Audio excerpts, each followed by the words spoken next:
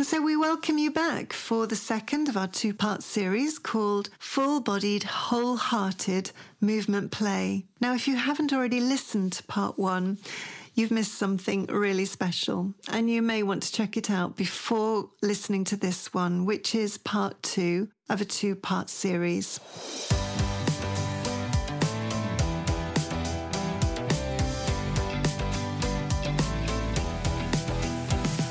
Welcome to Turning Little Stones, the podcast that takes a fresh look at the fascinating world of young children. As a parent, experienced childcare professional, and early years consultant, I get how much we dream good things for our children. We start out hopeful and confident, and yet somehow the daily reality can feel more like a grind than a gift.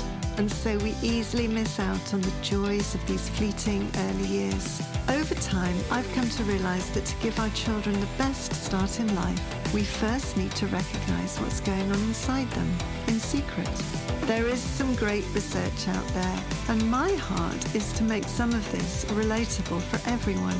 And so throughout these weekly podcasts, I hope that whoever you are, parent, family carer, childminder, practitioner, anyone who spends time with young children can take a moment each week to reinterpret what our children are doing and why. And by doing so, I have seen countless exasperated, bewildered, exhausted carers become re-energized and inspired as they find easy ways to connect with what their young children are naturally eager to do. A little like turning over a pebble in a rock pool to discover a hidden world tucked away. We too will look at our children with fresh eyes and delight in being part of their journey.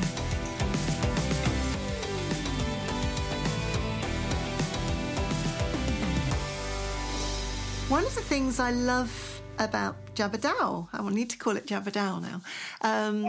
Jabberdow, nice. Is thinking about the adult role. So this isn't necessarily, I know you do sell resources, you deliver training for practitioners, and for those of you who are in the industry, I could not recommend it highly enough. I think the training is eye-opening, astonishingly so, and as I said at the beginning, has transformed the way we work with young children. But it's not all about resources. It's about being the adult that facilitates the child's own freedom of movement. Is that right? Okay, it's absolutely not about resources. Yes, we sell resources. Why? Because people said to us, where do you get the things that you work with? And gradually we said, oh, well, all right, we'll make you some. And it sort of turned into this shop, which is lovely, because resources are important too. But actually what's important is a clear space, and the word that you used earlier, Caroline, value. Value that adults give to what they're seeing and what children are offering. So adult role, well, there are a number. One is creating an environment that's inviting for the whole range of developmental movement. And that means sometimes focusing on the floor, because the floor play needs an inviting floor of a certain kind. So rethinking how we create environments, not filling them with resources that shriek, this is what you need to do with me. You spin in me, you balance on me, you climb me. Actually, empty spaces. Adults are a bit anxious about empty spaces, especially in early year settings where there's so much to cram in, so much stuff. But an empty space, children absolutely know what to do with it. It's a body space, and they move differently. Yes, this can be outside as well, but we work a lot inside too as a balance. So one role is creating the environment. The next is being, this is a clunky word, but we haven't come up with a better one yet. Being a movement play witness, by which we mean not doing the observations that practitioners do all the time, sort of professional judgment. It's not observation. It's not watching, which has a sort of coldness about it. Witness, we try to imply a really engaged, noticing, seeing what a child is offering in as rounded a way as possible. And we talk a lot about what that means, how we bring our whole self to noticing and valuing what a child is doing. And let's face it, all of us want to be seen for who we are.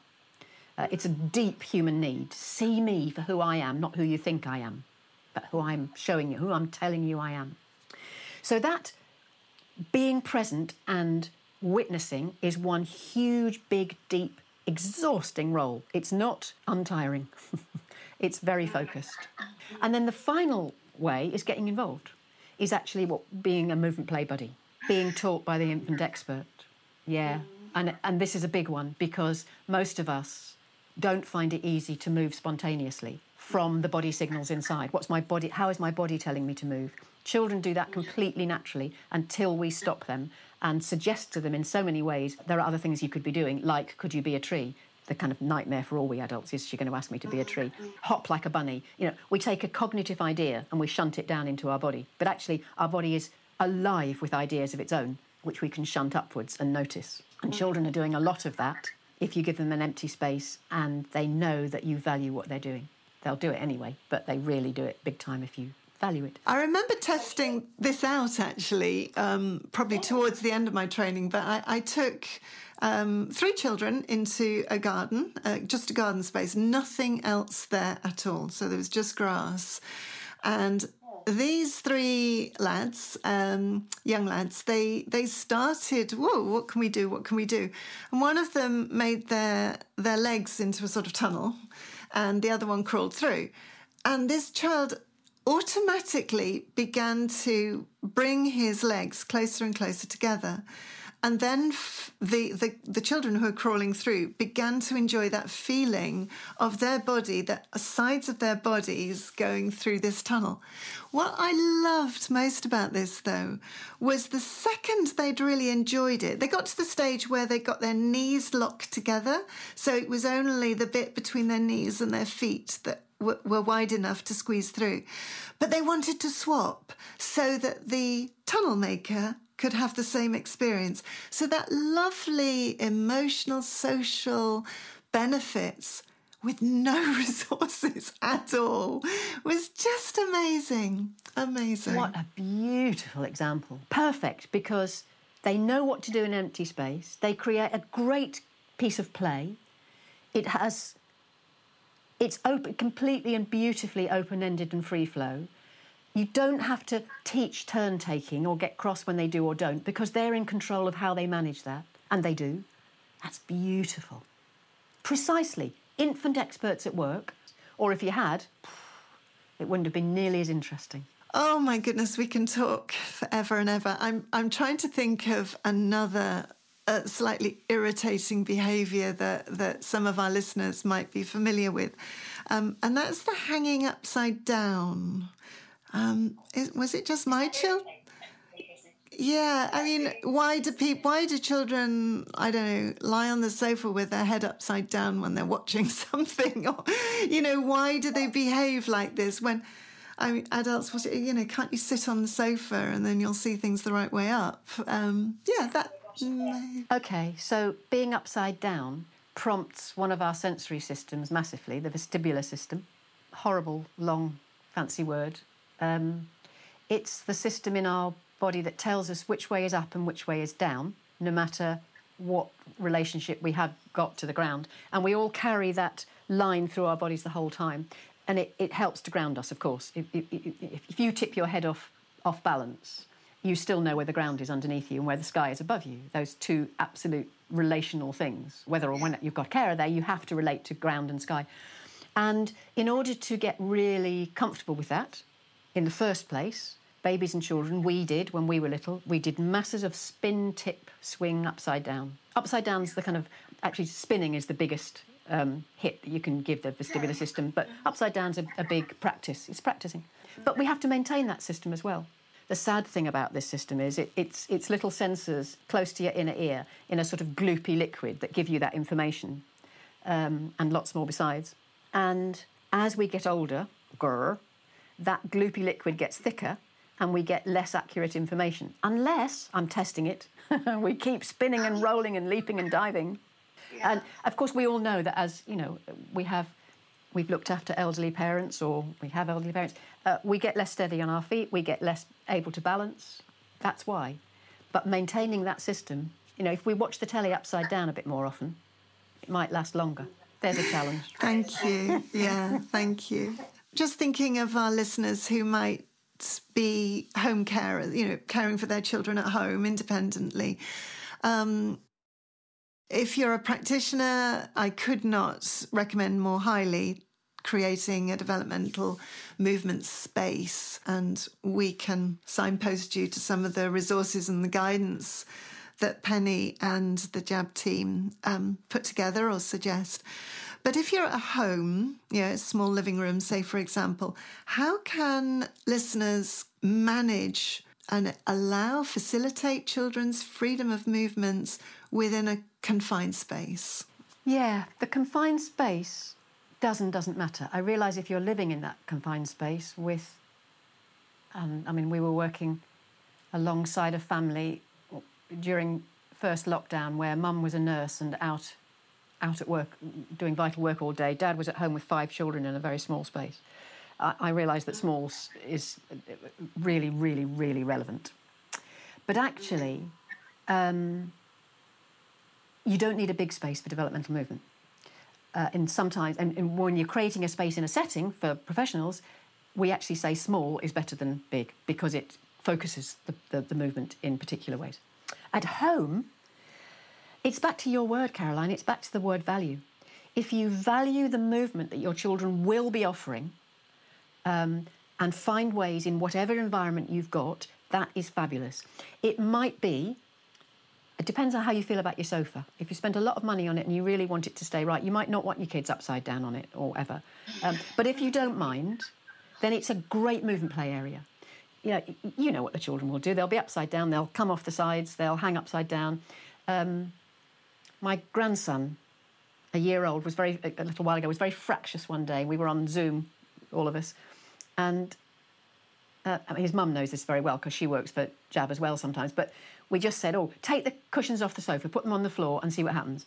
The next half an hour, he was not fractious at all. He just climbed and climbed and climbed and rolled. And so the sofa, take the cushions off if you care about it. It was a new sofa, she cared about them. So the stairs, if you're prepared to sit at the bottom of the stairs while they go up and down and up and down and up and down and up and down, fantastic climbing frame. You've got it there in the house if you've got stairs in your house. If you haven't, if you've got things you can pile up, pile them up, cushions, duvets. I know it's clearing up at the end of the day. Just pile things up and clamber, because clambering is amazing. Yeah. And best of all, family bundle. It's great for you as well. If at some point in the day where you know you've got wind down time as well, you just lie about together and put a blanket on the floor, push each other off. It's movement play that little body needs. It will put all the 5 ways of moving in there. Whoa, Penny, there's so much here. I'm tempted to ask if we can do this again. But there's just so much. And I think the message that I'm hearing from you, and I would like our listeners to get, is not to worry. Not to worry about the movements that they're seeing their children display.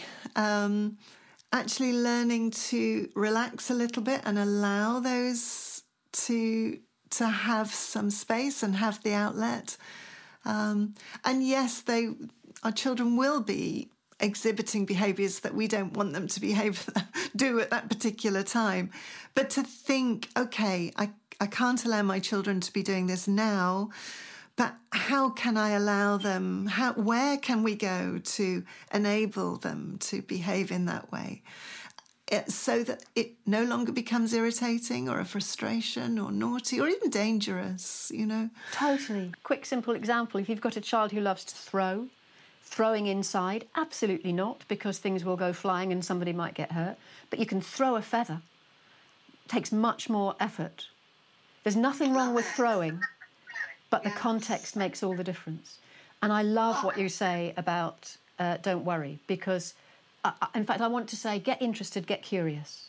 Whatever your child is doing, get interested and curious in what it, why, or just what. And if you want to know more about why, come and chat with us. And I'm going to ask a real nonsense question because I know the answer to this just before we finish. Are you still learning from the children? Or do you think you know it all? this dancer turned theorist in developmental movement play. I can say that every time I watch a child move, it will shift the thinking, every single time. And that, I had a practitioner say to me recently, they trained in DMP, they use it a lot in the setting, and she said, look, I can more or less predict if I go into any of the other areas, I could more or less predict what will come up. Now, that's not true in the art area, I would say, because amazing paintings arrive every day. But I know what she meant. She said, if I'm in the movement play area, I've got no idea. And so what she's saying is I'm valuing what they're bringing, and they bring something new and different and exciting every day. And from that, we learn.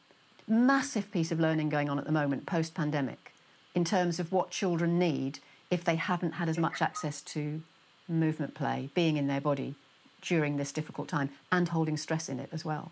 So we're learning hugely about what a movement play area is for all over again, just at the moment. Yeah. And thank you for that. I remember sort of one last story for me, but we created, because some children really enjoyed running around in circles, we created the movement mats and created a sort of running track inside so that they could run round and round in circles. And one little chap started to get upset and come out and go to a practitioner and say, most of the practitioners were hardwired to step in at that point and just say, whoa, come on, too much roughness, we shouldn't be doing this, stop hitting so-and-so as they're running around the track. One practitioner asked the little boy a question and said, are you enjoying this game? And he said, yes. So the game didn't stop. So he'd come out and had a bit of a whinge, but he loved the game and he wanted to go back in. So then it became how can we carry on enjoying it? And the little boy was able to articulate, actually, I'm really, really enjoying it, but please don't hit me as you're running. But actually that for me was a beautiful example of adults thinking they know best, potentially, stopping this rich seam of play and social play and allowing the children to evolve it and state their need. That is brilliant and absolutely the core of this work, and so many other approaches as well. Get curious and ask, what's your experience? Because, there's such rich learning in there. I think we're going to have to draw this to a close. That was so lovely. I cannot thank you enough, Penny. Grist to your elbow. Just carry on doing what you're doing. And I really hope that so many more people will come and catch the vision and little people's lives can be transformed. They'll become healthier and happier. That's the mission. Thank you. Until we meet again. And just to listeners, just do go to the Jabadeo website, which is www.jabadeo.org. Thank you so much. Take care. What can I say but a huge thank you, Penny, for sharing your passion in seeing little bodies move in ways that supports young children's whole development. And we just want to signpost our listeners to the many resources, articles, research. There's just so much available on Penny's website, which is www.jabadeo.org. It just leaves me to say thank you for listening to this episode of Turning Little Stones. We hope it's given you some food for thought and maybe some ideas to try. As always, you'll find the show notes for this episode, together with further information, episodes and resources, by heading over to our website, www.turninglittlestones.com. So until next time, goodbye.